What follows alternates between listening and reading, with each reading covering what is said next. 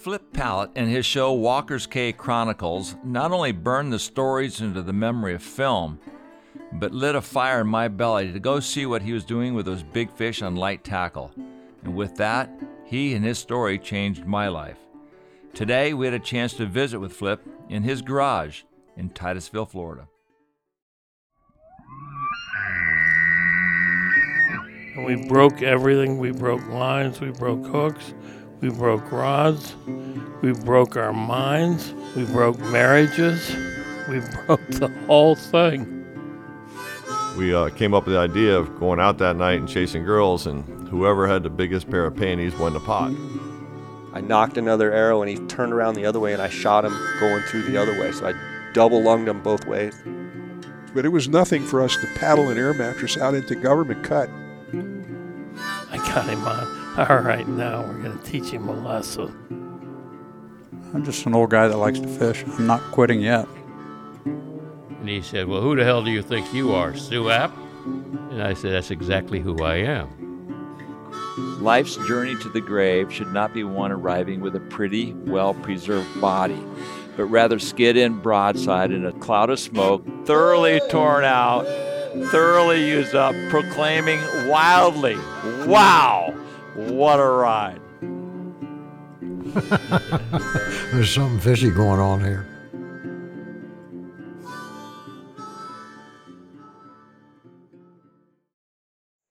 Flip, thank you for allowing us to come into your world. I know it's a very protective world. You're a special person, and you really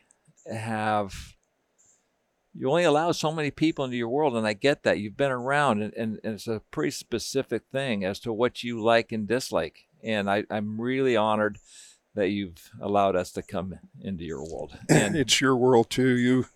You wouldn't recognize those things if it wasn't. There's an aura about you. Like, you fill the room. Could be gas at my age. But I'm serious. Or your airboat.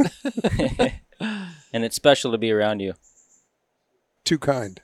It's very deceiving when you drive into your property here. You go through a guard gate, but yet when you come down your driveway, this is a scene out of a Clyde Butcher photograph.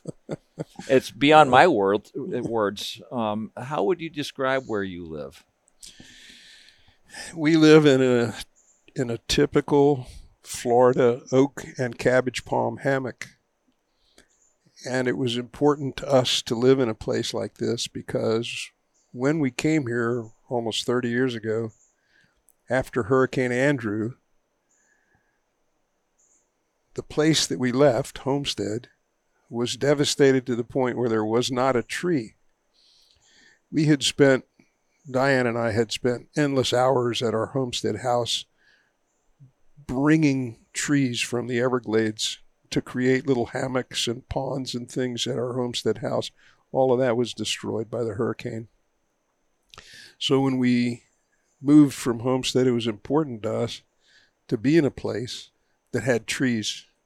And so we really built this house in this hammock without destroying any trees. We left everything here. And so we're in this hammock. 30 or 40 yards west of here is a creek that I can pull a canoe into, and I can pole through woods just like this all the way to the St. Johns River marsh. Wow. It's a sanctuary. It is. It's hard to believe that, well, when we moved here, it wasn't a neighborhood. It's become one. But we're sort of isolated down here in this hammock. Nobody comes, nobody bothers us. 100 yards from here, you would never realize this is available, and this is here. That's right. And this is you. That's right. That's right. It's funny, when I called recently, I asked you, I said, so Flip, what are you doing? What are you doing? What's happening? You said that you're sitting in your Yeti chair, looking at your backyard, but you mentioned it. I'm looking at the woods, having a cocktail, trying to figure out what kind of mischief I'm going to get into tomorrow. What is your life like now? I sharpen a lot of things. Hooks and arrows and bullet points. And I'm always happiest when I'm sharpening something or cleaning something. Right. Because Chico, I spoke to some of your buddies, prior to coming up here, you're great friends. And Chico and Rob Fordyce, too, said that you're the ultimate outdoorsman. Well, I don't know about that, but it certainly calls to me. Yeah. And always has. I mean, I never had interest in sports, and I never knew who the sportsmen were and the biggest hitters and whatever. It just never was part of my stream of consciousness. It was, I remember more than anything else sitting in elementary school classes, looking out the window at birds and wishing that I was out there. School was always terribly difficult for me. Not because of the school, it was because I didn't want to be there. Right. And I finished school because my parents wanted me to. It meant a lot to them. It meant nothing to me. I wish I could have those college years back and do something really cool with them. What would you do differently? I don't know. I might have discovered girls much earlier. Or I might have gone to Europe and hitchhiked around, or I may have gone to the Colorado Rockies. But interestingly enough, you said your number one rule, which I've found, was that it's most important is to follow your heart. And it appears as though you have done that. Oh, I have, with the exception of a few little detours that were important to people that were important to me, family. And so I spent misguided years working in corporate situations, which was like elementary school. I'd look out the window and wish I was out there. And then at some point I came to the full and certain realization that life has a finish line. Right. And I was going backwards. But, I think, too, Flip, that we all go through those early years where we're not really understanding who we are and what our voices are. What is your heart, listening to your heart? Because a lot of times we have a head involved. So are we listening to our conscious? Are we listening to our heart? But we're not really sure until you get to the point that you've got some experience and some mileage. So, yeah, those were the years that we all went through, and it was painful, but there was no way out because we didn't know the way out, right? That's exactly right. You have to find that, and there's a price for that, as there should be. But when you break through the veil, it's quite clear. Clarity exists. You realize this is what I was made for. This is where I belong, and this is where I'll stay to the finish line. and just along those lines, there is a point at which you clearly realize that you're closer to the end than you are to the beginning. And so then every moment becomes precious. I mean, sometimes I'll wake up in the morning and look at the clock and say, what am I doing here? I could be doing something right now. And you realize that there are only so many moments left, so many vital moments left. And by vital, I mean those moments that you can spend on a polling tower, pushing a skiff into the wind. That comes to an end. How many moments are there left that you can walk up a hillside at 9,000 or 10,000 feet and do your thing there? Those moments come to an end. And I don't look forward to the time when all I can do is sit around and reflect and remember. I really don't look forward to that. I look forward to those vital moments that I just described, and many other things as well. You know what I'm talking about. I mean, it was so clear to me this past year when we lost Lefty. And And I remember, because I spent so much time with Lefty, I remember when he couldn't pole anymore. And I remember when he couldn't stand on the front deck of a skiff anymore. And I remember how sad, it wasn't sad for him. I mean, he seemed to deal with it marvelously. Right. It was sad for me. Because when vitality goes, it's, you're at the end of the trail. Does that give you any sort of anxiousness? Not yet. You're turning 77 here soon. Yeah, it doesn't yet because I'm still vital. I still train every day for the summer, which is tons of walking for me. I spend the whole summer in the Rockies fishing remote meadow streams. That's my deal. I don't want to see drift boats, and I don't want to see freestone streams, and I don't want to see people. So I hike to very, very remote, small, but hugely productive streams. And it's physical. I mean, it's very physical. And then it all winds up in that first week of elk season in September. And then I quit the Rockies for Texas. But I don't feel any anxiety about my age at this point. I know it's on the horizon. And in particularly reflective moments, I think about it, I guess, but I'm not anxious. Yeah. I'm still doing it. Yeah, no, there's still too many things in the headlights. Are you becoming more and more reclusive, possibly? I mean, I know you've always liked to be alone.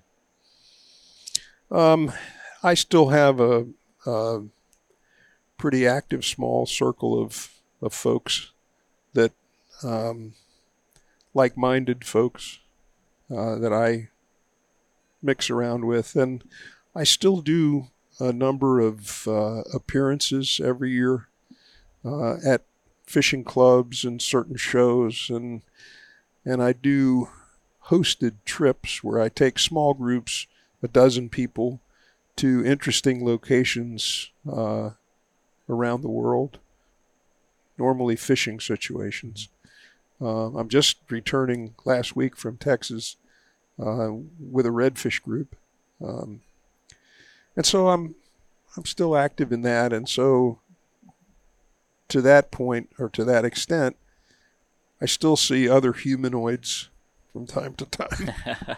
I think I was watching a short Yeti film, and you said there are things that get said in a skiff that don't get said in a confession. And I think it's a very true statement, and it's funny, but the bonds and the relationships that get formed on the water and on a 16-foot skiff are just irreplaceable. I mean, I'm closer to some of my fishing pals than I am with the rest of my family. I hate to say that, but there's just something there that it's special. Well, I think that the glue is the common interest that brought you to that small 16-foot skiff with that other person. Right. I mean, that's the kindling that creates the fire. And where the fire goes depends a lot on the alchemy or the chemistry of the 2 or 3 people that are in that boat, usually 2. And I guided for a long number of years, so I know exactly what you're speaking about. I mean, I had friends customers that became more than friends. That relationship does transcend friendship because there's no casual aspect to it. I mean, you have come together in that boat because of a passion in the first place. It wasn't that you met somebody at a party and he was interested in billiards and no, you guys got to a fishing destination and then you were transported into a 16-foot skiff where life is focused like a laser beam into that skiff. Sure. And so, and it's funny, you'll know what I'm talking about here, but during the day in a skiff, where that chemistry exists. The boat gets bigger and smaller depending on what's going on in the boat at that time. And sometimes it gets really small. Really small. Yeah. Like you Right. want to jump out and swim. Sometimes it gets really small, painfully small, but it's a good pain. And you know, the opposite that can happen too. I mean, you can find yourself in a skiff with somebody where that chemistry doesn't happen, and you can't wait to hit the dock at the Right, end of the sure. day. But that's the exception to the rule. And those fierce friendships that develop are the ones that last the rest of your life. I mean, they don't come and go. They stick. They get stronger. They stick. One of the things that Nikki mentioned is your aura, your sense of peace. Talking to a great friend of yours, Robbie Fordyce, he was saying the other day, he said, Flip goes through life as if he's polling. His pacing is more like polling in that you don't miss a thing. Where did that come from? Were you always like that, even as a child? I've always been quiet. And with regard to polling, I know that I have polled much further in my life than I have walked. So I think polling trains you for a lot of good things in life, I think. And certainly it trains you to look around and be observant. I think the people that go through life being pulled by a trolling motor miss a lot of things. Yeah. So I don't know. I think a lot of it is just the way you are, you know. Yeah. And you gravitate to other people that are that way. I mean, I really don't want to be in the company of people that are running so fast that they're not seeing the things that I'm seeing. Right. And conversely, I'm not seeing the things that are pulling them at that speed. I don't see those things or understand them or want to. And so you gravitate to the people that are like you are. Mm-hmm. And it's not shocking to me that Rob would say something like that about me, because I would say that about him. Sure. Do you meditate? Not in any formal sense, but I spend a lot of contemplative time. Sure. What does this airboat mean to you? We've seen you in the videos ripping across, the Everglades in this airboat, and we're sitting in your garage. You've got, your stick bows and arrows. What does this boat represent? And I know that Steve Huff recently was talking about leaving the dock, and he said when he put the throttle down, it was a sense of freedom. It happens even before that. I mean, and I know it does for Steve too, because he's been a friend for, I can't remember not knowing Steve. But when you put your hand on the dock piling and push the boat away from the skiff away from the dock, that's when it begins. And I guarantee you that if you pull Steve Huff's skiff apart, you won't find speakers and music, and those are the things that he's pushing away from when he leaves the dock. And this airboat represents the same thing for me. And I have skiffs, and I push away from the dock, and it's the same. But the airboat exposes a layer of Florida that you could not see or appreciate otherwise. You would never know that these places are there unless you went there in an airboat. They're just simply not accessible. And as it turns out, they are some of the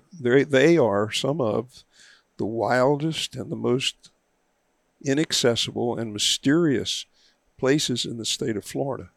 And so without this boat, seriously, you could have all my other boats before you could hook up to this one. That's your pride and joy. It is. It just lets me go to the places where I can be most contemplative and sit for hours.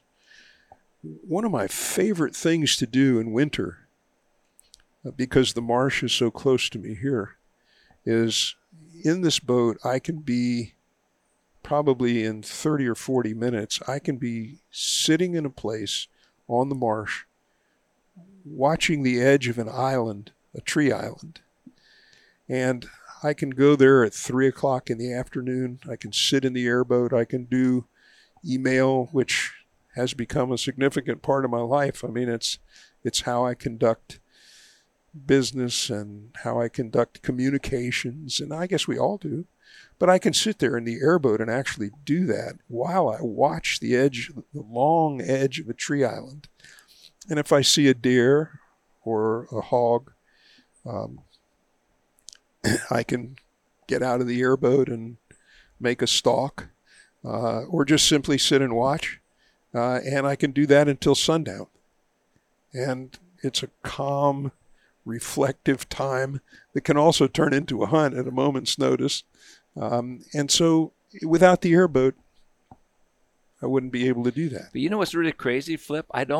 That's almost sacrilegious. It's such a dichotomy that here you are out there on the verge of a stalk in the middle of nowhere in your airboat, but yet you're emailing. I would never imagine that would be a part of that equation. Well, I might be drinking a glass of rum also. That's how you got the email. It's 2019.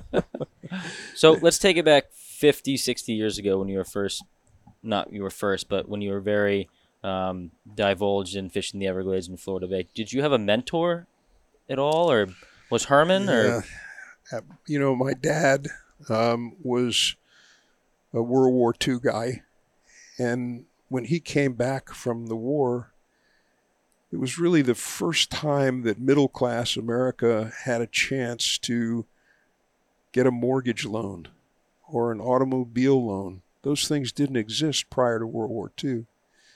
And so when he came back from the war, I had been born during the war, and when he came back, he was a full-time dad trying to keep up and trying to support a family and find his way in a brand new America.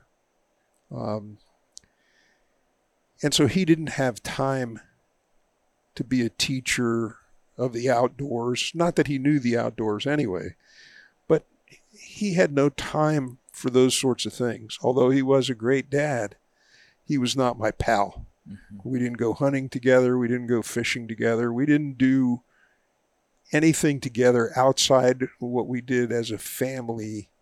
And we had a family vacation where we could go on a car trip or something like that. I mean, he was a great dad. He was a great father. But he was a great dad, but he was never a pal.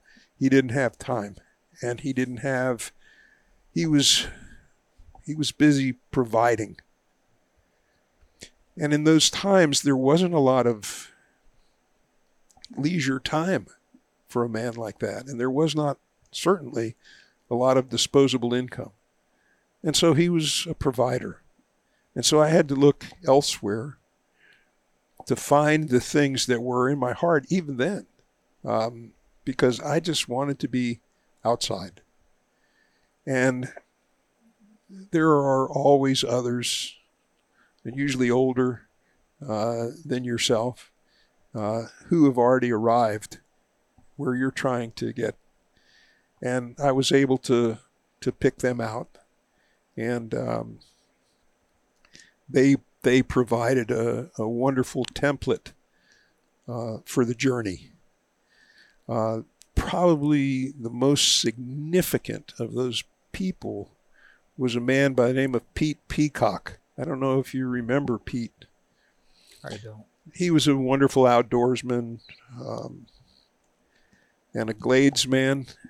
And we lived on the edge of the Everglades. And so the Everglades and the Keys and Biscayne Bay, those were accessible. Those were the places that and Pete knew all those places.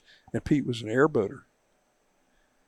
Pete was a fanatic airboater who had a camp deep in the Big Cypress Swamp.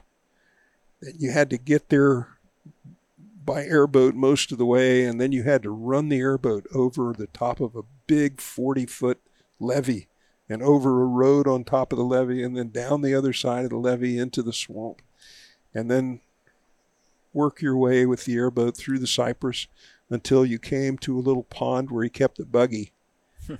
And then you would leave the airboat and get in the buggy and take about a 30 or 40-minute buggy ride to his camp.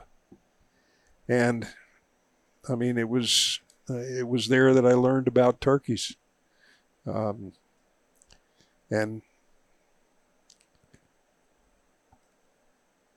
hunting deer in the swamps. And, I mean, Pete was a huge, huge factor in my life.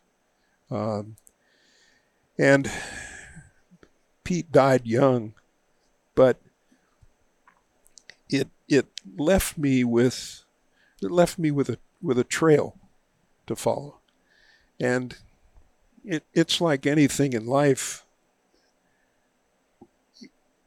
Whenever you realize that something is possible, you're able to find a way there to make it happen. But if you have no idea that it's there, it's like the first time someone flew in an airplane. Nobody knew that you could do that. But as soon as it was done by the Wright brothers in Carolina, well, pretty soon somebody in Germany was flying, and then somebody in France was flying something. And it's the same way with our lives. When we realize that there is a possibility that you might get to the moon, somebody's going to get there. Right. And so Pete provided this trail to the natural world. He was a great student of the natural world. I mean, if he was walking through the woods, it wasn't enough for him to know that he was walking through the woods. He wanted to know what the woods were. What grew there? What ate what grew there? What ate what grew there? And so that was all part of the trail that he left, for me to follow. So yeah, I think that where there's a chance, and this whole mentor thing is thrown around so much these days. I hear, God, I mean, just in the last couple of years, I mean, I hear people say, "Oh, Lefty was my mentor." Well, mentorship involves much more than than tying a great fly and leaving that fly for other people to. That's not being a mentor.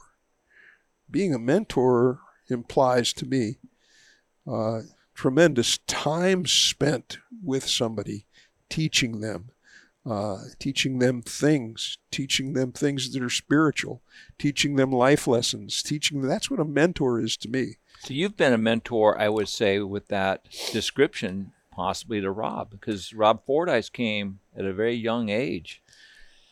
And I think you guys were connected, if I'm not wrong. It's that could be said, but in the case of Rob, it's there has been an unbelievable dynamic there where, when he was 13, he was an old guy. I mean, and I met him when he was around 12 or 13 years old. And it has never felt like mentorship to me. There has always been a friendship there. And I feel honestly in my heart that I've learned as much from Rob as he ever could have learned from me. And he wasn't even trying to teach me. It was just there coming at me. And I think in the typical mentor relationship, the mentor starts out here with all the knowledge and all the perspective, and as the person being mentored learns more, not just from the mentor, but I think part of mentorship should be preparing someone to learn from other sources as well as from yourself. But typically over the course of the relationship, the level of knowledge begins to level out at some point. And if the mentor has really done a great job, soon the mentored excels. And it should be that way. Yeah. If you've done a good job as a mentor, it should be that way. And the world is evolving. I mean, my daughter knows things that I would never know. I could never know. She's smarter than I am because she's better prepared than I am, and so people get smarter and they get healthier and they live longer, and I mean that's just the way that it is. But specifically with Rob, I never felt. He calls you too. I said, was he a fatherly figure? He said, no, he was more of a brother. Yeah. He said, I felt brotherhood with Flip. Yeah. And I originally thought it might have been more of a fatherly figure, but he said, no, we've always been like brothers. Yeah. Well, what about Lefty? I mean, everybody knows Lefty. I mean, he was a pioneer, similar to maybe Joe Brooks, if you will, but he was a big guy like yourself that brought the sport limelight and attention. And when Lefty died, we spoke about how heavy your heart was. What kind of a relationship did you have with Lefty? I would say it was a lot like what Rob describes as his and my relationship being. I never felt that Lefty was my father, and neither did he ever try to be, although I learned so many, and I know you did too, I mean, so many life lessons from Lefty.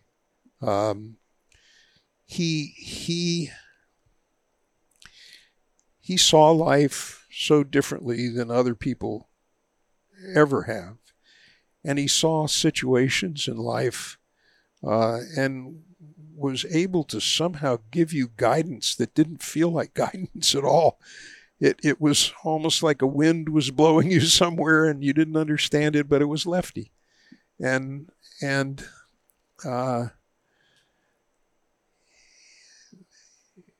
I mean, I would discuss things with Lefty that I could never discuss with anybody else.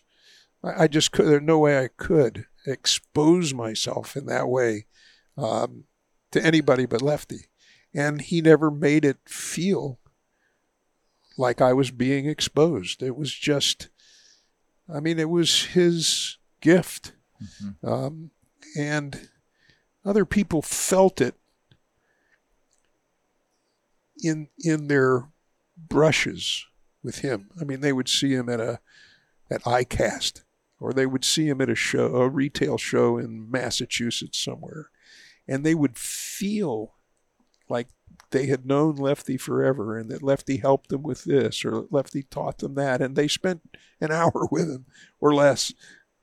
But his magic was that he could leave you feeling like he helped you, like he mentored you in an hour. Right. Even brushing up against him. And, I mean, I hear it over and over and over and over again. Stories from people who brushed up against Lefty, but felt like he had been part of their life. Amazing. But you know what, Flip? I think a lot of us feel the same about you. Exactly. I mean, seriously, I had been a fisherman my whole life. I grew up in the rivers of Colorado as a skier in the winter, fisherman in the summer. And I think Nikki can attest to this. I used to get him out of bed on a Sunday morning. Oh, and run to the TV. You know, when he was a little kid, I said, Walker's Cay is coming on, and the opening line, you know, where the fish are big and the adventures are wild or whatever, and you were running in your skiff. I don't think I'd seen a saltwater fish yet. He was like a kid running to the Disney Channel. But I, among many others, millions, the world over, you brought us to this genre, and your storytelling is as big, I think, as it is your hunting and fishing. Have you always been a storyteller? And tell me about Walker's Cay and your relationship with storytelling and fishing, and bringing the world, this audience, to this genre, if you will. I had a TV show before Walker's Cay. It was called The Saltwater Angler. And it was only around for a couple of years. But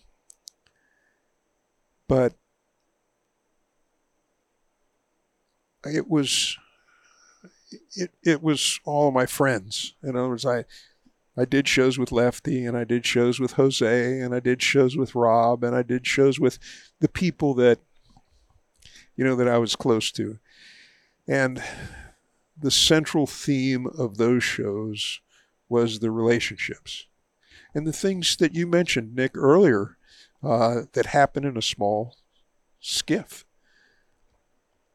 And those were the things that had never been, an outdoor program prior to that was, the only one was really The American Sportsman, which was a great show narrated by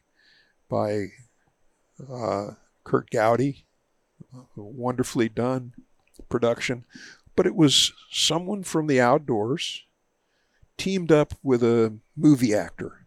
Right. Or a ballet dancer, or someone from some other universe that was brought into the natural world and had no touchstones, had no connection other than celebrity. And so it was a great program, wonderfully well received, and popular, I always felt, because it was the only thing there. There really was nothing else.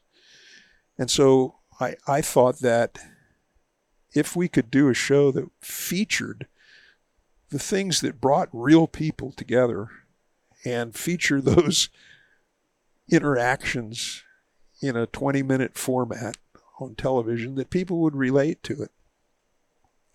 Well, the Saltwater Angler Show tried to do that, but we were on a small little network that was just starting out. And so people were never really exposed to it. And at that time, Diane was a flight attendant for Pan Am. And she was on a flight to South America. And as they left Miami, a young man got on the plane with a fly rod tube. And he was sitting in first class, and Diane was working in first class and said, "Hey, man, where are you going with a fly rod tube?" And he goes, "How do you know it's a fly rod?" And she goes, and so he was going to fish trout in the Andes somewhere. They developed mechanical problems, and they had to lay over somewhere along the way in some country. I can't remember. And so Diane invited this guy to have supper with the crew, and he was a really nice young man, and so they became friendly. And when they got the problem fixed with the airplane, he went on to his fishing destination, and then Diane came home, went out on another flight, and then on her way home after that, he was on that flight again. And so they connected again. And she goes, at some point told him, "My husband is a guide, a fly fishing guide in the Keys," and she gives him my card. And nothing ever happened. But months later, he was watching television somewhere and saw me on a show. And I'm not sure what it was, because I had done a bunch of the American Sportsman shows as a camera boat, and I was even on some of them with different people. And so somehow he saw me on television. He went, "Wait a minute, that's the husband of that guy, that girl that I..."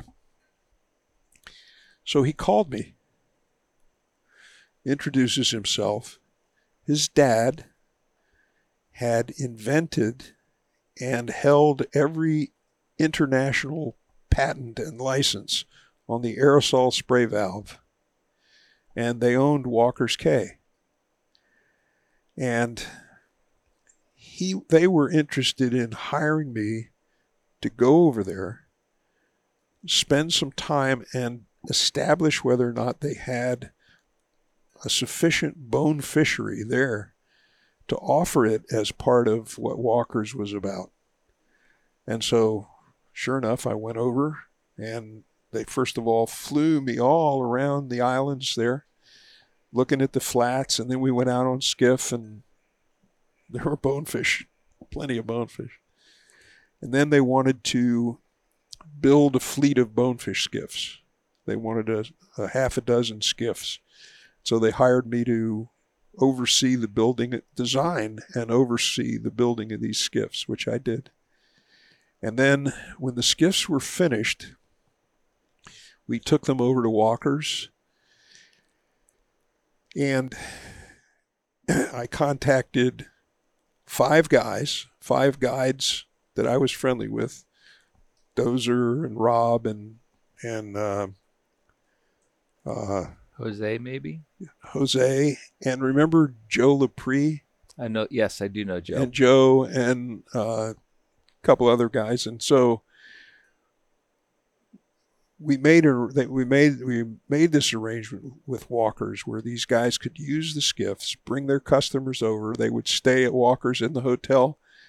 The guides could use the skiffs and take these guys, but it was really amazing. I mean, we had really good skiffs. We had a place to take our customers where they could stay and eat, and they could fly right there to the island. Perfect. And for several years, we had an unbelievable thing going on there. Had it dialed. But in the process, I got to talking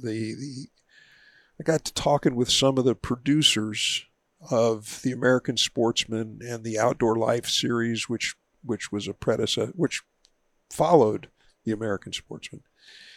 And I was talking about this idea that I had about no celebrities and really doing these thoughtful shows with original music and authentic stuff. Yeah. And it resonated with them. And so we needed a financial partner. So we went to the fellow who owned Walker's, and the idea that we pitched to him was that Walker's would become the lyrical jumping off point for every episode in the standard opening of the show. Right. We might be fishing in Costa Rica for that episode, or in Midway Island, or wherever it was we were going. But the feeling was that we left from Walker's, this magical island in the Bahamas, and he liked the idea. So, and you've been in the television show business, and so you know what it's like in a way. But this was so early on in outdoor television. We didn't have there were no other shows. No barometer. There were no other shows. Right. And there was no competition for sponsorship. And because there was no competition for sponsorship, the sponsors didn't have this incredible power that forced you to make infomercials with their products on the air. So you could actually produce a show that was thrilling, exciting, had wonderful production values, and didn't keep throwing things in your face commercially. Right. And so it was before videotape. We were Film. using actual film, Right. And real sound equipment. And so it had the feel of a movie, of a theatrical piece. Yeah. And it had the sound quality, and it did not have this infomercialistic feel to it. And so, I mean, that it was successful is understandable because there wasn't any competition really, number one. It had all the things that I just mentioned. But what it had that nothing else had up to that point was the feeling in that little skiff. Nobody had ever explored that before. And we not only explored it, we exploited it because it was wonderful. And people immediately recognized it because everyone has a fishing buddy. So when I did a show with Stu Apt, who was a wonderful buddy and hero of mine, all those feelings in that little skiff were there. I mean, you didn't have to stir anything. They came to the surface all on their own. And people recognized that. And the music was original music. It wasn't this canned. My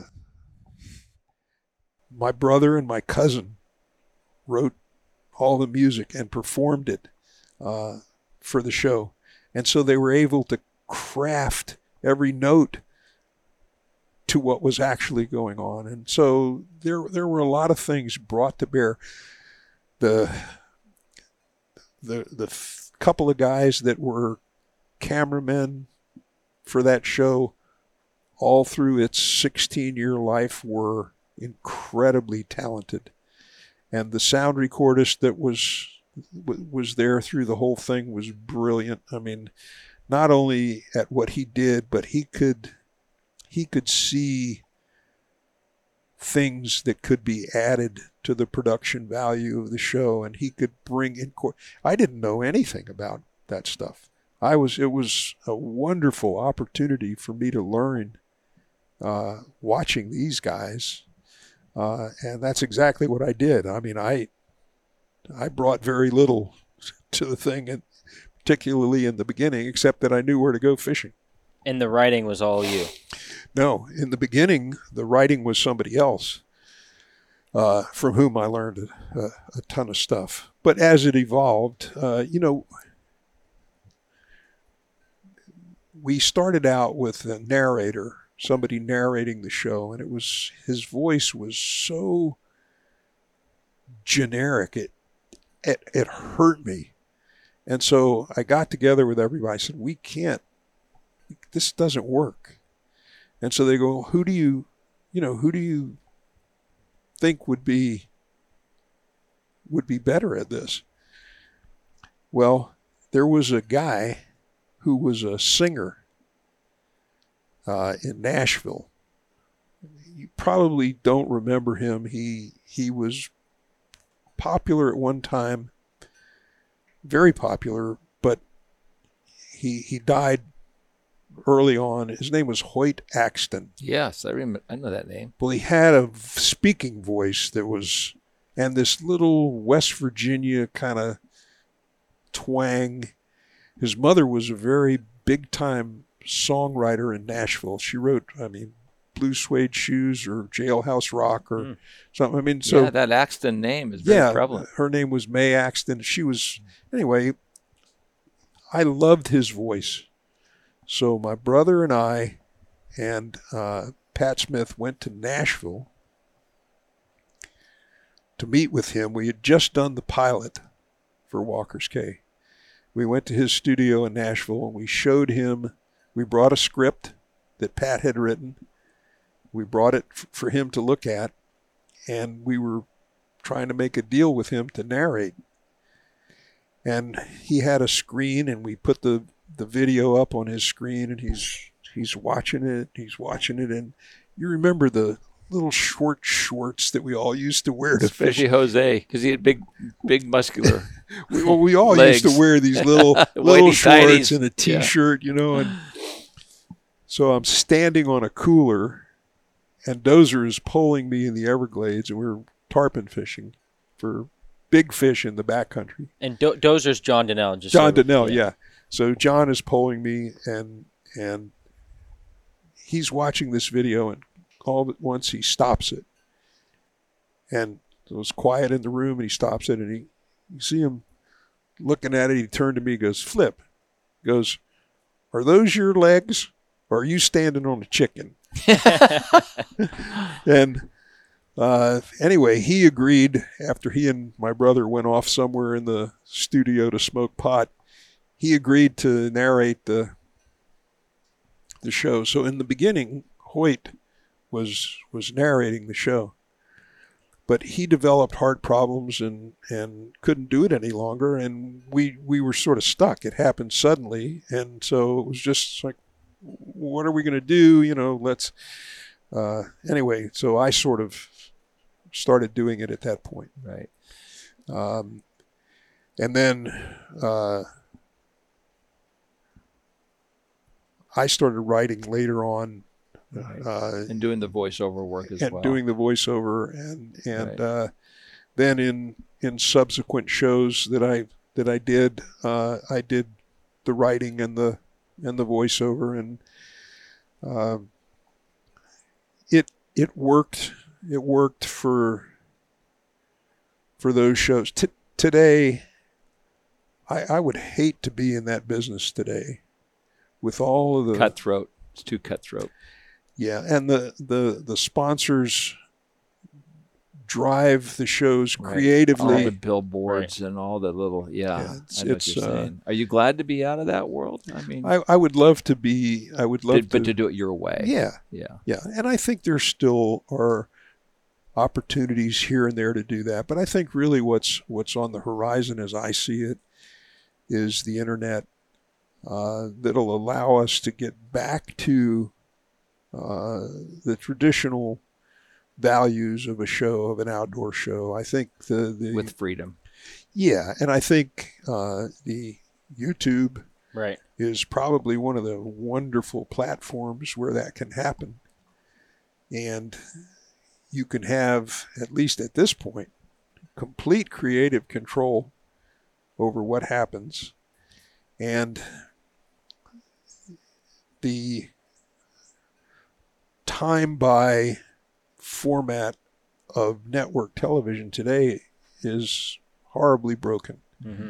I don't see how that can continue to work and provide good entertainment. And I think people, as they get more intelligent, begin to see that these things are infomercials. I mean, it's painful to watch them. Was your storytelling a byproduct of your adventures and having fun fishing and hunting, or did you always want to be a storyteller and bring an audience to your world? And I think we're all products of what we surround ourselves with, and I think the ability to share is a skill that we somehow have, whether we accumulate it, whether we're born with it, who knows?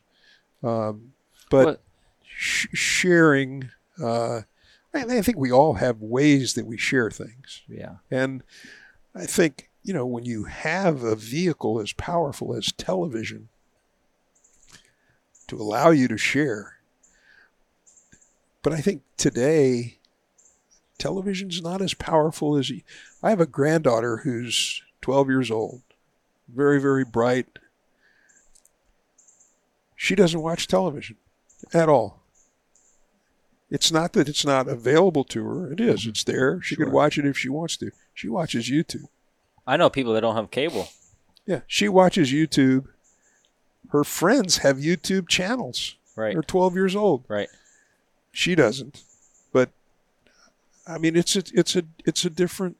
It's free. It's easy to use. Anyone can upload it. It's out there.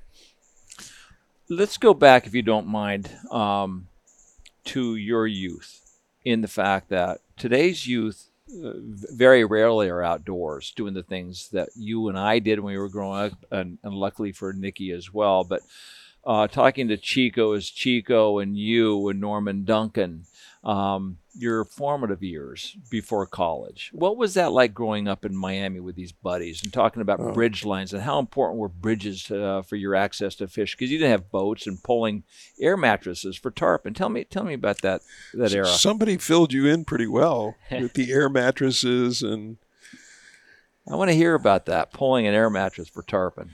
We were. There were 4 of us who were like a little gang.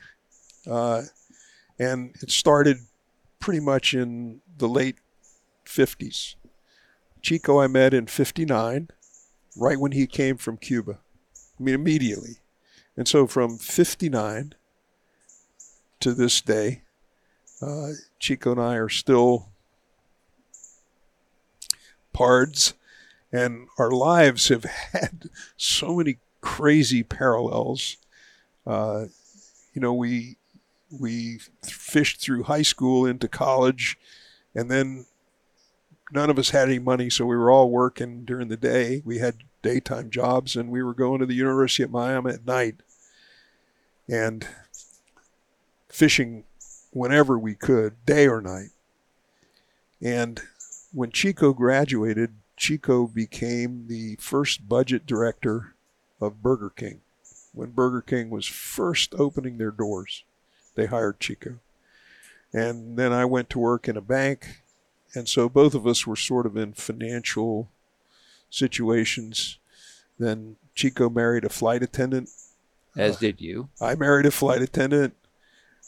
We both left the corporate world, and Chico began commercially tying and writing articles about fishing and photography. And I became a guide with a couple of year stint as a shop owner. I started an outdoor store that was wonderfully successful, but locked me in during the times of the year that I wanted most to be outside. So we both left. Chico and I became a guide, and Chico was freelance writer and photographer. And then Chico and I both started doing hosted trips around the world, and we've been, best friends through this whole thing. I mean, a whole lifetime. But you guys pretty much pioneered, I think, a lot of the growing era of the sophisticated saltwater fly fishing world, if I'm not mistaken. We were lucky. Andy. We were spinning was just coming to the United States from Europe. There were people here, they knew what a plug rod was. Right. But spinning... Really? Oh, did not exist. Oh, I didn't know that. I mean, no, we fished with plug rod. Monofilament? No monofilament. There was no monofilament. Didn't exist. So what'd you use? Linen and Dacron. And when spinning came, that's when monofilament came. And we looked at monofilament, we laughed. We went, it stretches. It's ridiculous. You can't even tie knots in it. You could see right through it. Who wants this stuff? It's funny because it went full circle because now it's back to braid. Sadly. I have an opinion on that. But anyway, so we were there for that just Right. by the wonderful accident of the timing of our birth. Right. We were there. And saltwater fly fishing existed at some minuscule level. There were some very wealthy people who were beginning to bonefish with fly rods, but nobody, I mean, the thought of catching an amberjack on a fly rod, I mean, Right. It's out of oh the my question. God. I mean, the thought, It wasn't possible. it didn't exist. The thought didn't exist. A kingfish? Are you kidding me? A mackerel? A marlin? Right. Get out. Yeah. So we were there. I mean, Yeah. when all of this stuff started fomenting, we were there. We were young. We were excited about it. And so we were sucked up into this. And we did not have boats. So tell me about the air mattress. The air mattress was Your boat. It was our It was your airboat. boat. It was our boat. We actually, I mean, it's hard for me to believe that we did stuff like this, but we would paddle. We had these little tackle boxes, and we were fanatics about this 2-pound test monofilament came to the United States. 2-pound test. And for some reason, that's all we wanted to do was 2-pound test monofilament. We would take 2 spinning rods, little light rods that we built ourselves. There was a reel that we loved to use for 2-pound test. It was called an Alcedo Micron. It was from Italy. And we modified them heavily, took the bails off, and worked on the drags. And we would replace the factory drags with little leather washers that we would marinate in neatsfoot oil and graphite. And that was our secret deal. And we would load up our air mattresses and paddle out into these, stupid, dangerous, crazy locations. Like where were you? Well, Miami area. Yeah, but and the Keys, but it was nothing for us to paddle an air mattress out into Government Cut. Oh my gosh! In Miami, and on a fallen tide, you could have been in the Bahamas pretty fast. I mean, it was nothing for us to do that. There was another cut to the south called Norris Cut, right, where we could hook these impossible to land snook and big jack, 20, 30-pound jacks, and we're trying to catch them on 2-pound. On a mattress. On a mattress, which the mattress was actually, we'd paddle to bonefish flats on that mattress. Stake the not stake, but we would plug it. We would drop a weight that was tied on to the mattress, and it would just stay there. And we would get off on these flats and wade for bonefish. And there was a little 1/4-ounce jig called a Hampson bucktail. We would use those Hampson bucktails. What was fishing like back then? Indescribable. I mean, the volume of fish. All species of Biscayne Bay. God, it's just hard to the trout and redfish in Biscayne Bay, and the pompano and tarpon, and the wintertime migration of mackerel through Biscayne Bay was epic. Acres of fish. It was indescribable by today's standards, and the grasses that you waded in, and the shrimp and crabs and life everywhere. It was there. There's no frame of reference now. I mean, you look at those same flats today. There's nothing there. It's a desert. Nothing there. There's a few, but it is for the most part a desert. So very hard to describe. But for a kid growing up, the air mattress was freedom. It let us get across expanses. We crossed from the west shore of Biscayne Bay out to the Cuts, out to Soldier Key. It was, and if you ever got a hole in that thing, you would have been dog paddling home with a rod in your mouth. But it didn't. We would have done it. Yeah, we would have just dog paddled home. It was it was nothing. We never were fearful of striking a hole in an air. It was a distinct possibility. We used to have, I don't know if you can remember this, but South Florida had a population of long spine sea urchins. Sea urchins with long black spines about this long. And they were everywhere. I mean, you couldn't walk on a flat without getting poked. Yeah. I mean, they were everywhere. And then there were short spined sea urchins as well. You know, the ones that have the short green spines. But I mean, we used to have a net, and we'd fill it carefully with these long spine and short spine sea urchins. We'd fill up a whole net like this. And then, you know what a billy club is? Mm-hmm. A wooden billy? We would take a billy and just smash them, and we would drift across a flat, towing this sack of smashed up sea urchins, and then we would stop over a light colored area up current, and stuff would just permit. They smell a sea urchin, they're coming. Really? Oh, they're coming. They'll attack your net. So that's what fishing was. It was not, are we going to have a good day? So what are we going to do with this good day?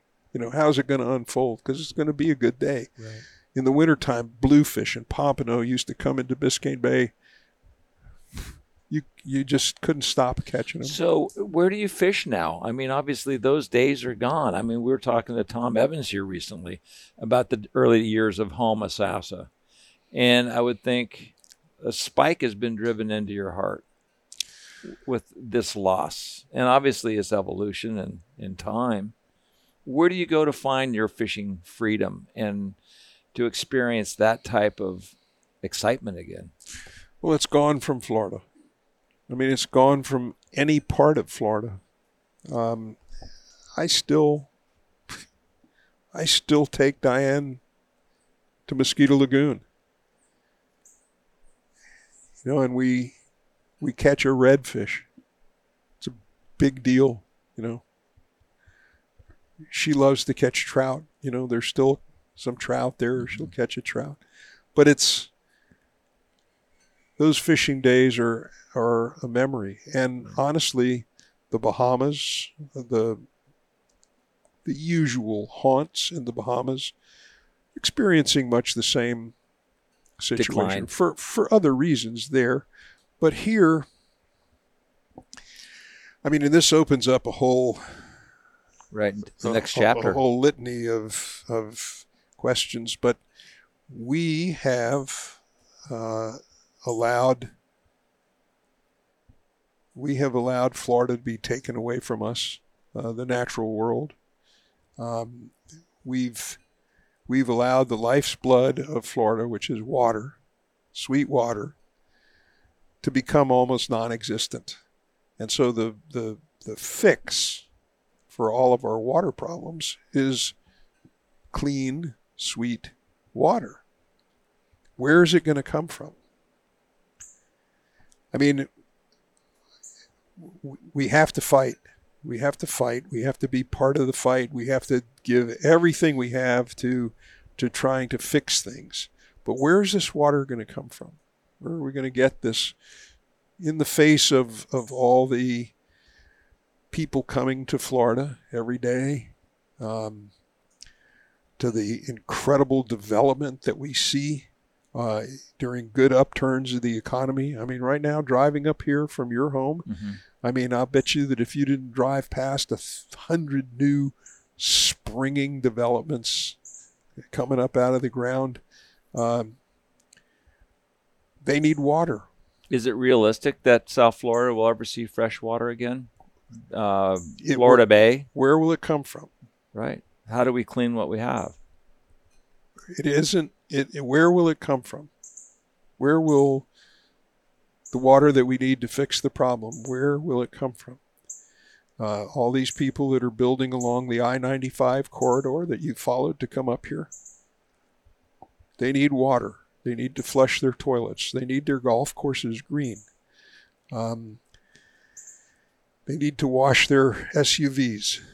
How are you fighting this fight? Well, there are wonderful patriots in organizations like Bull Sugar and Captains for Clean Water that are at the point of the spear.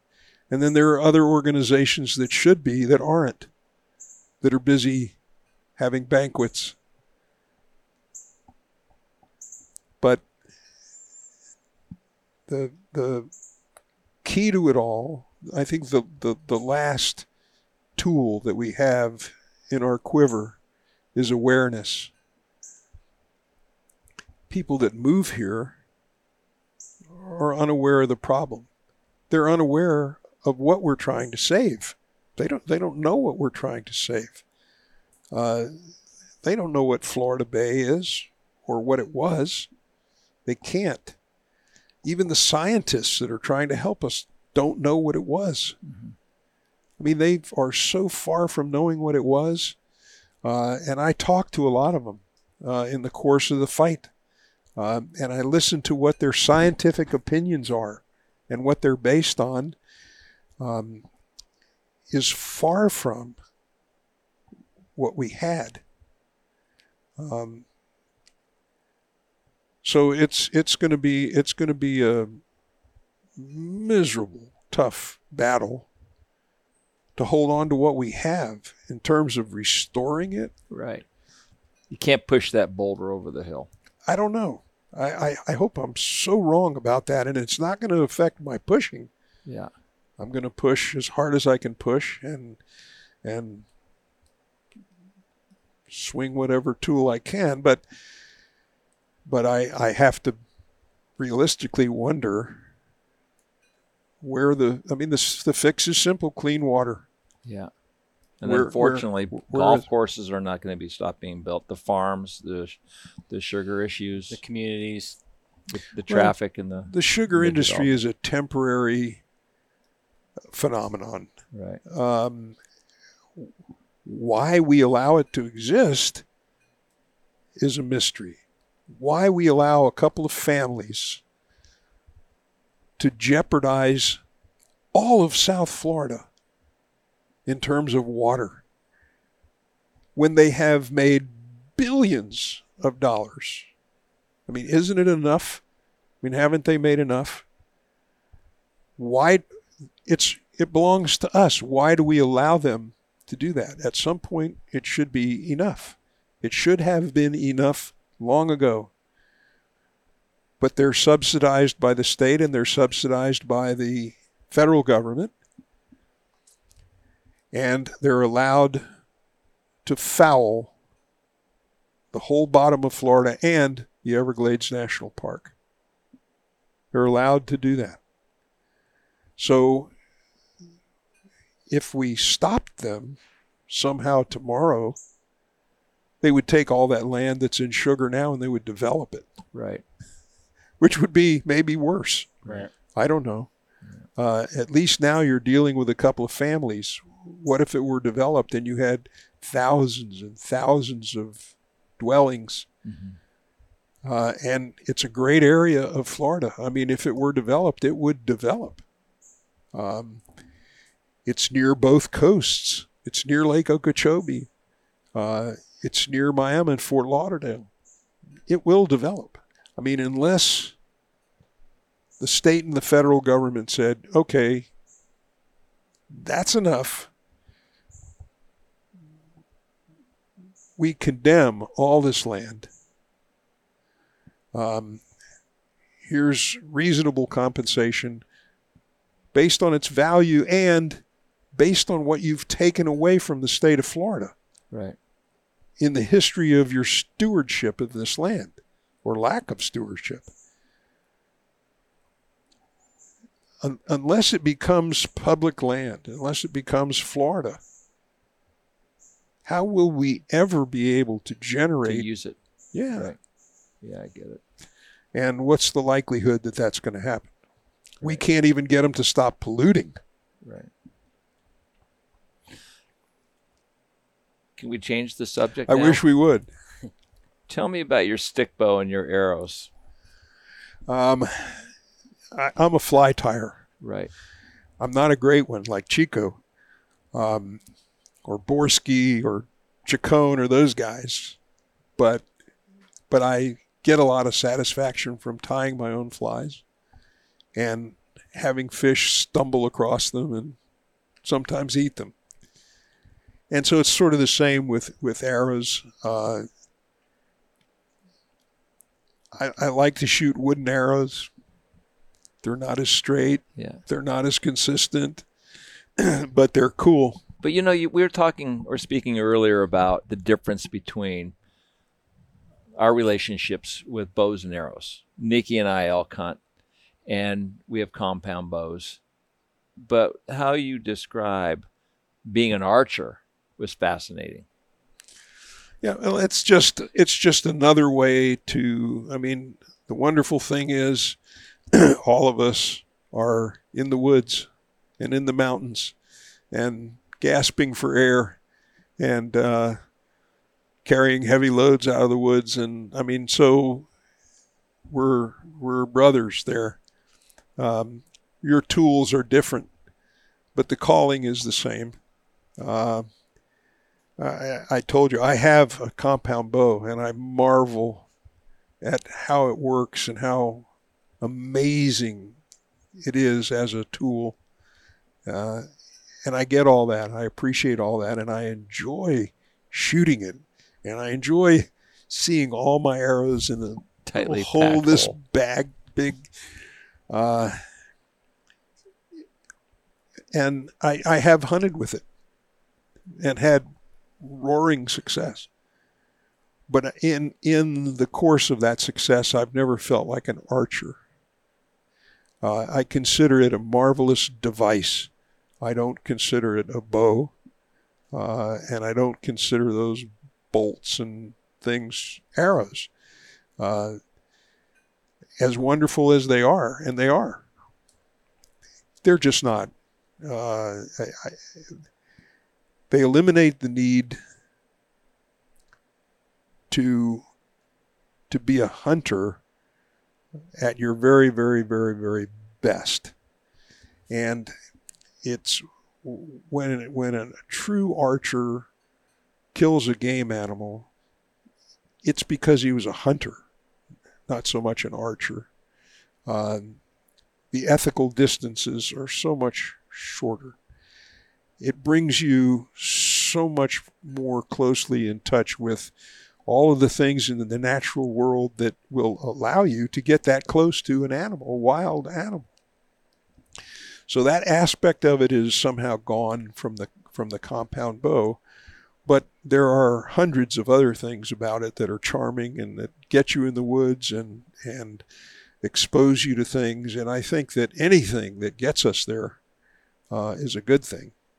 At a personal level, I'd love to see an archery season ahead of all that other seasons that was just for real archery, even if it's 20 or 30 days long, but just a real old-time archery season, for people who are archers and then everybody else is can have at it. Yeah. Florida has now, in its wisdom, decided that you can use crossbows as well in the archery season. So you can use regular bow and arrow, compound bows, crossbows. Yeah. So I have lots of friends that are compound archers that now realize they can kill more and more easily and further with a crossbow than they can with a compound. So all of them are buying crossbows. Right. They're all going to crossbows because they can kill more things. Which have a rifle scope on it.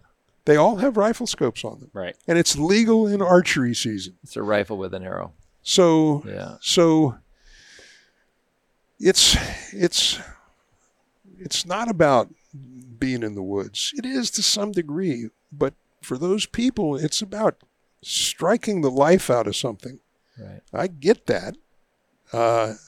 I do the same thing, but in a different way. Yeah. And I don't have to kill something every day or every time.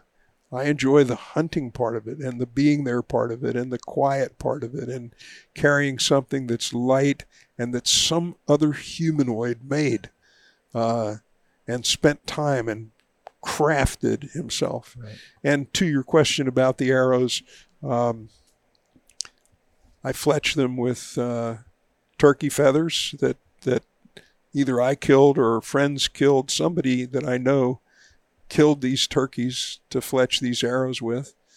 And over the years, I've known a handful of really super talented arrowsmiths that make the shafts and spine the shafts and paint the shafts and fletch the fletchings and actually burn. I mean, Andy Ponce, the guy that makes these arrows, I mean, he actually made a feather burner that burns every one of these feathers exactly the same way. And then, wow. And then when he glues the feathers on, he glues them on helically. Can you see how Yeah, for sure. See spin it. A compound arrow or a crossbow bolt, everything is square and it shoots straight. This thing has to spin right. to correct itself. When you shoot this arrow, it goes around the riser of the bow. It actually bends. If you could see it in slow motion, it bends around the bow, and these feathers have to align it, correct it right. as it goes toward the target. And I love these old, simple broadheads that I file myself with a right. fishhook file. I haven't done these yet, but You know what I found also, Flip, is when you're in the woods, your being becomes really on edge, if you will, with your ears and the feeling you have with your feet on the forest floor. Your senses come alive. And Yeah, very well said. Yeah. I mean, that's what happens. Your senses Yeah. come alive. These are senses that we don't use in everyday life. Right. And the moment you're transported to the natural world, things come back to you unbidden. I'm sure at one point we could actually smell things. Right. Oh, for sure. Elk. You get downwind of elk. What about your relationship with turkey calling? I mean, I know how Nikki and I feel about, speaking with elk. Isn't that just the most amazing thing ever, to be speaking with an animal? It actually is. It actually is. And I'm so lucky. Every morning I have turkeys here. I have turkeys that roost in this cypress island right here beside the house. Is that right? So I come out here at daylight, just before daylight, with coffee, and I sit right where you found me this morning, and I listen all year long to what the turkeys say. I hear what they say in the tree. I hear what they say just before they fall down or fly down. I hear what they say when they hit the ground, gather up. They have a language just like we have. You can make turkey sounds with a turkey call, or elk sounds with an elk call, that elks actually make, or turkeys actually make. But if you make them at the wrong time, they're inappropriate, right, and they alert elk and turkeys and whitetails. They have a language too, and they speak. And so the key is learning how to make the sounds and using them appropriately, because it doesn't help to be the best elk caller in the world and make those calls at inappropriate times, and at inappropriate volumes. I remember I used to scream at elk. You're talking about that right now. When I was first learning how to cow call, I used to think that the estrich call could be used a little bit more aggressively than I thought. So I used to demand that bull to come to me. It didn't work so well. There was no feel involved. Right. Well, it was almost like the elk you killed last year. Okay, so Nikki and I was up at an event, and Nikki calls on a Friday evening. I just arrived at the hotel. He said, "Dad, I called in a big 6-bite tonight. I almost got him. Almost got the shot." And very macho-like, I said, "Well, don't go in there tomorrow night. We'll go in there on Sunday, and we'll go kill him." But that was kind of the right thing to say as a dad. I get back into Aspen. I'm tired, and we hike in there an hour and a half. And we go to the spot where Nikki had called this animal in on that Friday evening. And I made a couple, locator calls, and there was nothing. So we moved about 400 or 500 yards away, and we heard this elk bugle. And I said, "Nick, knock an arrow, go behind that tree." I had a 3D elk cow decoy. I set that up, and I got back, and I made one little soft cow call. Yeah. And he screams again, and you can hear that he's coming. And pretty soon, here comes a cow around the corner, and she comes right over to me. They know exactly where you are. Exactly. Their GPS is unbelievable. Exactly. They can coarse sound. Turkey's the same. Pinpoint. Turkey's the same way. Right. Yeah. They can coarse a sound to its exact location. Exactly right. It's what keeps them alive. Yeah. And it was amazing in that I'm starting to get the feel of how to do this. I mean, we've killed a few elk, Nikki's gotten 6 now, and I've killed a few. And pretty soon I'm starting to understand the timing and the sensitivity, as you just mentioned. And I thought, he knows where I am, even though I only made one soft little, right? And pretty soon here comes the bull. I see him at the corner, and he gets hung up. He's kind of waiting. He's got some trepidation here. And a nice big bull. And I can see Nikki over there, and I'm just quiet. I know he's thinking, "Come on, Dad, come on. Let it out. No, Yeah. because the cow was already down towards you, she so I was know the down. bull was coming. But Yeah, it he was it just coming. took Forever. during the moment, it was like slow motion. I was like, come on. 45 But it seconds was- felt like 3 days. Watching it unravel, it was just Yeah. unbelievable. And then I gave one more soft little whisper, and here he comes. And I look over, and Nikki, I see him range find the elk, and I get my binoculars out, and I'm looking at the elk, and he's coming on a dime right to me. And all of a sudden, I heard the bow release, and I heard the arrow hit him. Thwap, thwap, big hit, boom, like this. And this elk runs down about 40 yards and stops. It gets all hunched up and starts to Did you wobble. cow call to him after he was struck? No, Do you because ever do that, or- Yeah, Yeah, we do for that. Oh, actually, we do that. Yeah, just and to I calm did. down the Just to let situation, him know yeah. that he maybe got hit by an Stick, antler yeah. or something, But I do always cow call, but this thing ran down so fast and stopped right away. I didn't have to do much of that. And all of a sudden he did a face plant. And I look over and I got my hands over my head and I wanted to scream as loud as I could, but I knew better. And I'm looking I at was like, Nikki. Dad, calm down. Jesus. I could The animal's passing right now. I could see him. You could hear him. The life is leaving the animal. It's a sad thing, but also too It's very sad, but there's so much hard work that goes into it. And so when you finally, harvest this animal. when that moment finally comes, it's like, oh my gosh. It's just an outpour of emotions, And, Yeah. and I mean, it's hard. What do you think those emotions are? Where do you think they came from? It's hard. Myself, but I mean, in its truest form, our ancestors. I mean, I don't know. We're hunters and gatherers. Yeah. At the base of it. Yeah, at one point in our evolutionary process, that moment was a moment of sustenance. I mean, Right. it meant that you were going to live another month. Right.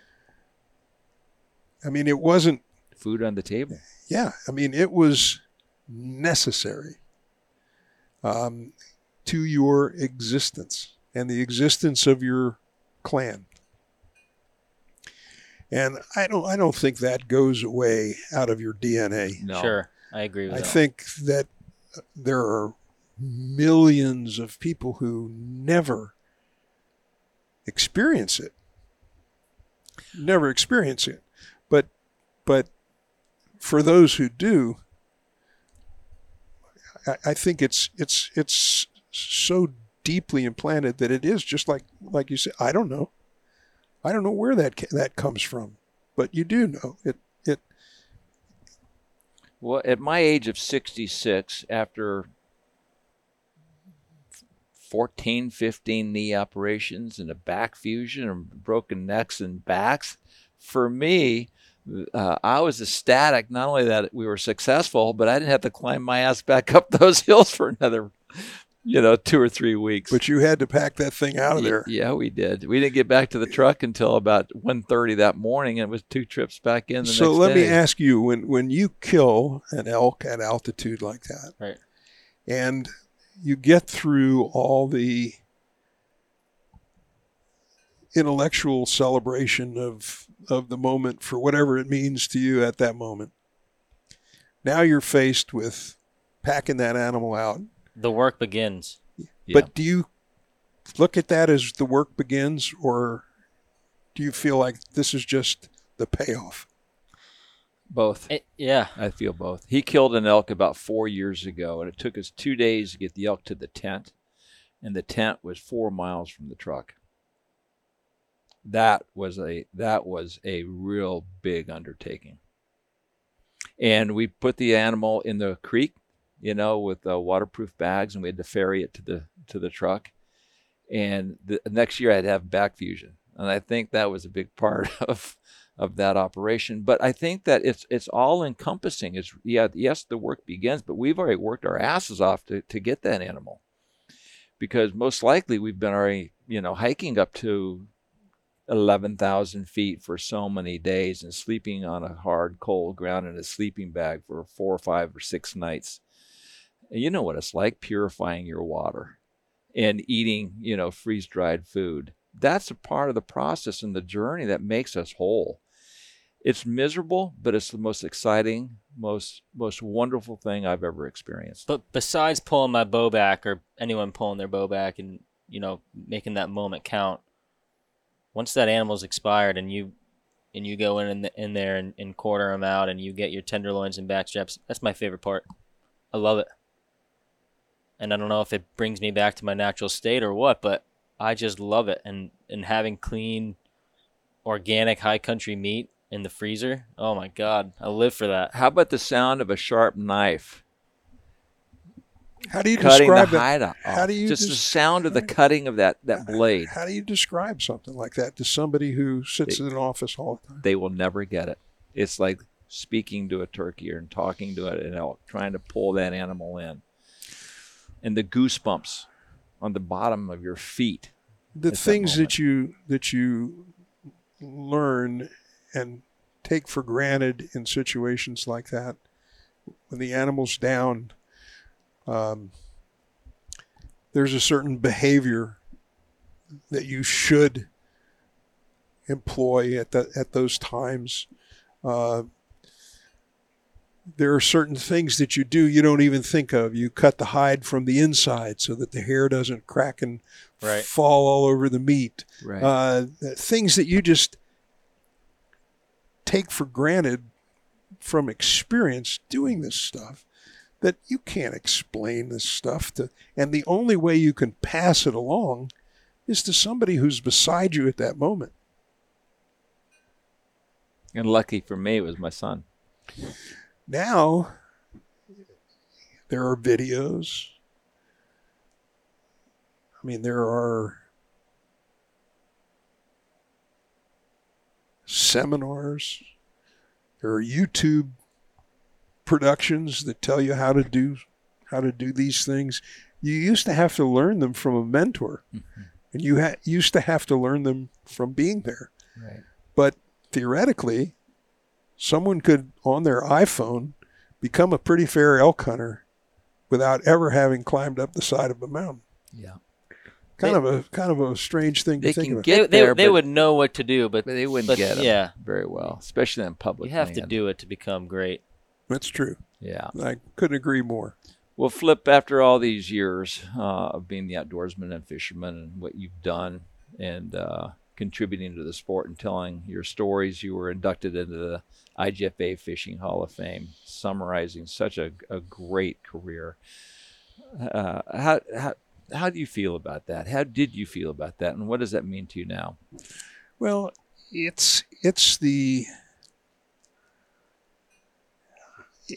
only lifetime barometer of achievement in that side of the outdoor world, the IGFA Hall of Fame. I mean, it's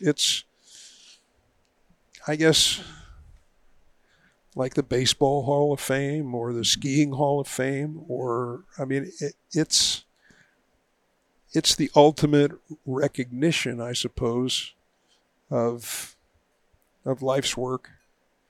And so to be recognized for anything is gratifying. And IGFA Hall of Fame is the ultimate recognition in this part of our world. And so it was very, very, very meaningful to me. And it was also meaningful to me to be inducted when I was, along with Tom. Mm-hmm. Tom Evans. With Tom Evans. Yeah. And Rip Cunningham. Mm-hmm. People that I've known all through the process, and people who have made contributions certainly similar or more or better than my own, whatever, but they were recognized at the same time. And so it wasn't like I was recognized along with somebody who in the 1800s caught the first posthumously. Yeah. So it was nice from that standpoint. And another thing that was very, very nice about it was that people who had been inducted before me were there. Lefty and Steve Huff. Right. And, people that have been part of my life for all those years. Peter Wright, just all those people were there that night, and so it was a marvelously special time for me. It was weird. Honestly, I could hardly walk or stand that night. I had just had heart surgery a couple of weeks before that. I mean, I could barely walk. I could barely breathe. And so, I mean, I never thought I would ever be inducted, number one. But number two, when it was a reality, I never thought I was going to be able to. And everybody wanted to hug me that night, and I wanted to hug them too. And the pain, I mean, I just can't even. I mean, you've had surgery, so you know what post-surgical pain is. But I never thought I was going to make it through that night. And afterwards, Diane had to drive home. I couldn't. I mean, I was shot down for days physically just from the effort of doing the thing. It was the first thing after that surgery that I had been social. Well, it was the first. I mean, I had no business being there. Yeah. Well, congratulations, and again, thank you so much for allowing Nikki and I to come into your world and your world. Well, thank you. It's always special to hang with you. Your world, guys. I could sit with Flip in his garage for a month and just listen to his poetic justice and reason, and be just as excited about his last sentence as I was the first. I just love this cat. If you'd like to see more content or behind the scenes, please follow us on Instagram, Facebook, and YouTube.